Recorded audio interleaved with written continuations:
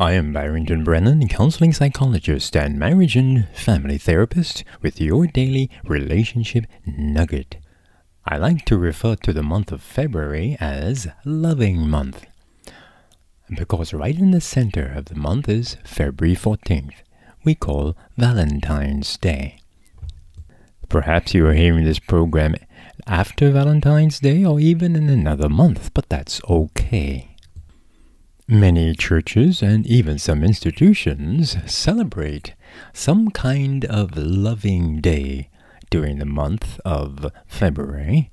And many Adventist churches, Catholic churches, Baptist churches, other denominations would do something just to recognize or to remind us of the importance of love. Yes, it is important to be reminded of love, but I like to refer to the entire month as Loving Month. Sadly, far too many people only focus on February 14th to express their love. Truly, we should love every day. So here are a few tips about loving I have shared over the years. 1. Listen to this now. Buckle your seatbelt. If you have never said I love you without words, the words will make no sense. This means that the language of love is far beyond words. Words are only one vehicle to express love. Love is expressed through respect, compassion, understanding, being there, meeting someone's needs, coming right home from work, putting your partner or family first in your life, and much, much more. Hence, if you do not do any of these things, then saying I love you would be of no use. Number 2, if you have never said I love you without flowers, the flowers will make no sense. Many put a lot of money into purchasing expensive gifts, dinner out, roses, fine clothing, and so forth. They are wonderful things, yes, these are. But if unconditional loving is not activated before, the flowers will be thrown into the trash bin of anger, disgust, and resentment. The third point is obvious. If you wait until February 14th to express your love, then your loving will be in vain. It will be lost. It will be meaningless and cold.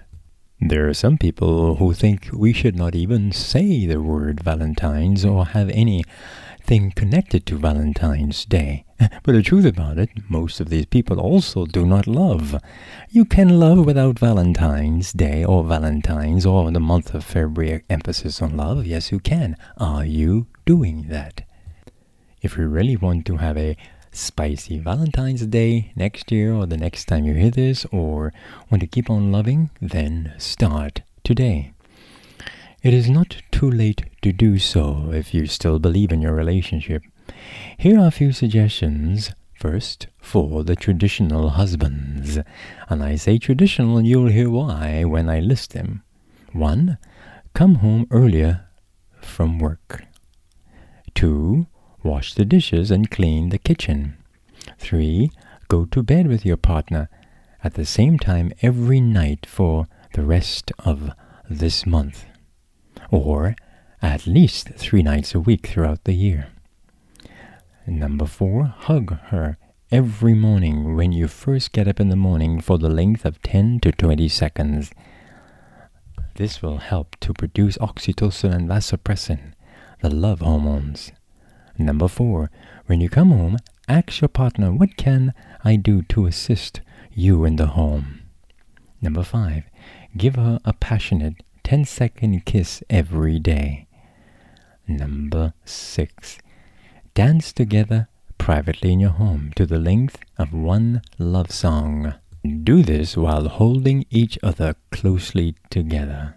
And number 7, surprise her with a meal in bed, even if you have to purchase a frozen meal or order one from a restaurant. Pretend you made it. Serve her the meal like you're a caring waiter in a restaurant. Number 8, take her out on a date. Do not go to the movies for this date because someone is going to fall asleep. Number 9, jump into the shower with her and give her a great back massage with her favorite body wash. And number 10, write her a love letter. Truthfully, both husbands and wives can do this, but I just was emphasizing the husbands, especially the traditional ones who don't do them regularly. So here are a few suggestions, just a few, for the wives. Serve your partner breakfast in bed. 2. Put on a sensational negligee each evening, several times a week or once a month. Surprise him with a date out. Write him a spicy hot love letter.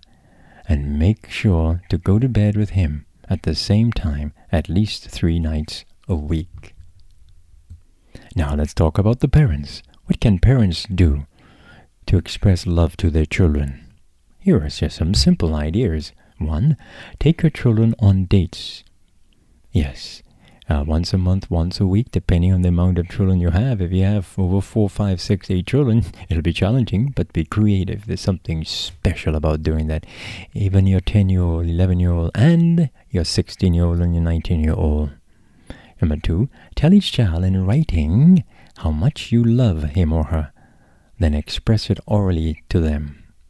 Number 3, take your children to an historical site to learn about their country.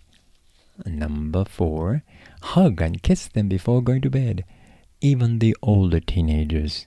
And number 5, surprise them by serving them breakfast in bed. Yes, I know some of you only think about serving your partner, your husband or wife in bed. Serve your child in bed. Surprise your child by treating him or her that way. So, listen now. Let us take advantage of the month of February to remind us of the importance of loving each other all year round. But even if this is not February that you're listening to this podcast, remind yourself of the importance of loving all year round. Parents need to understand that the success of their children's marriage will be determined by the way they loved them when they were young and living under their roofs. Did they see, feel, hear, and taste love? Or did they hear, see, feel pain and misery more than love? What was your focus? Was it correcting, blaming, and shaming? Or was it providing for them? Unconditional acceptance, unconditional loving, and wise teaching. Did you give more negative reinforcement than you did positive reinforcement? If this is the case, start truly loving your child today. It's so important that families love each other. And while you can argue of whether or not February 14th should be on the lips, or should I say Valentine's Day should be on the lips of Christians, why don't you focus on whether love should be on your lips, and is love on your lips and in your actions to those you care about, even those you work with, even those you teach, or even those you supervise, and those you love close to you. Family love is so important for building healthy individuals, communities, and a nation. The poet Josephine Zalava Flores writes, God gave each of us a special family that we can call our own, a family that loves us for who we are, so we can never feel alone. End of quote. You have been listening to your daily relationship nugget. I'm Barrington Brennan. I'm doing my best to keep a smile on your heart.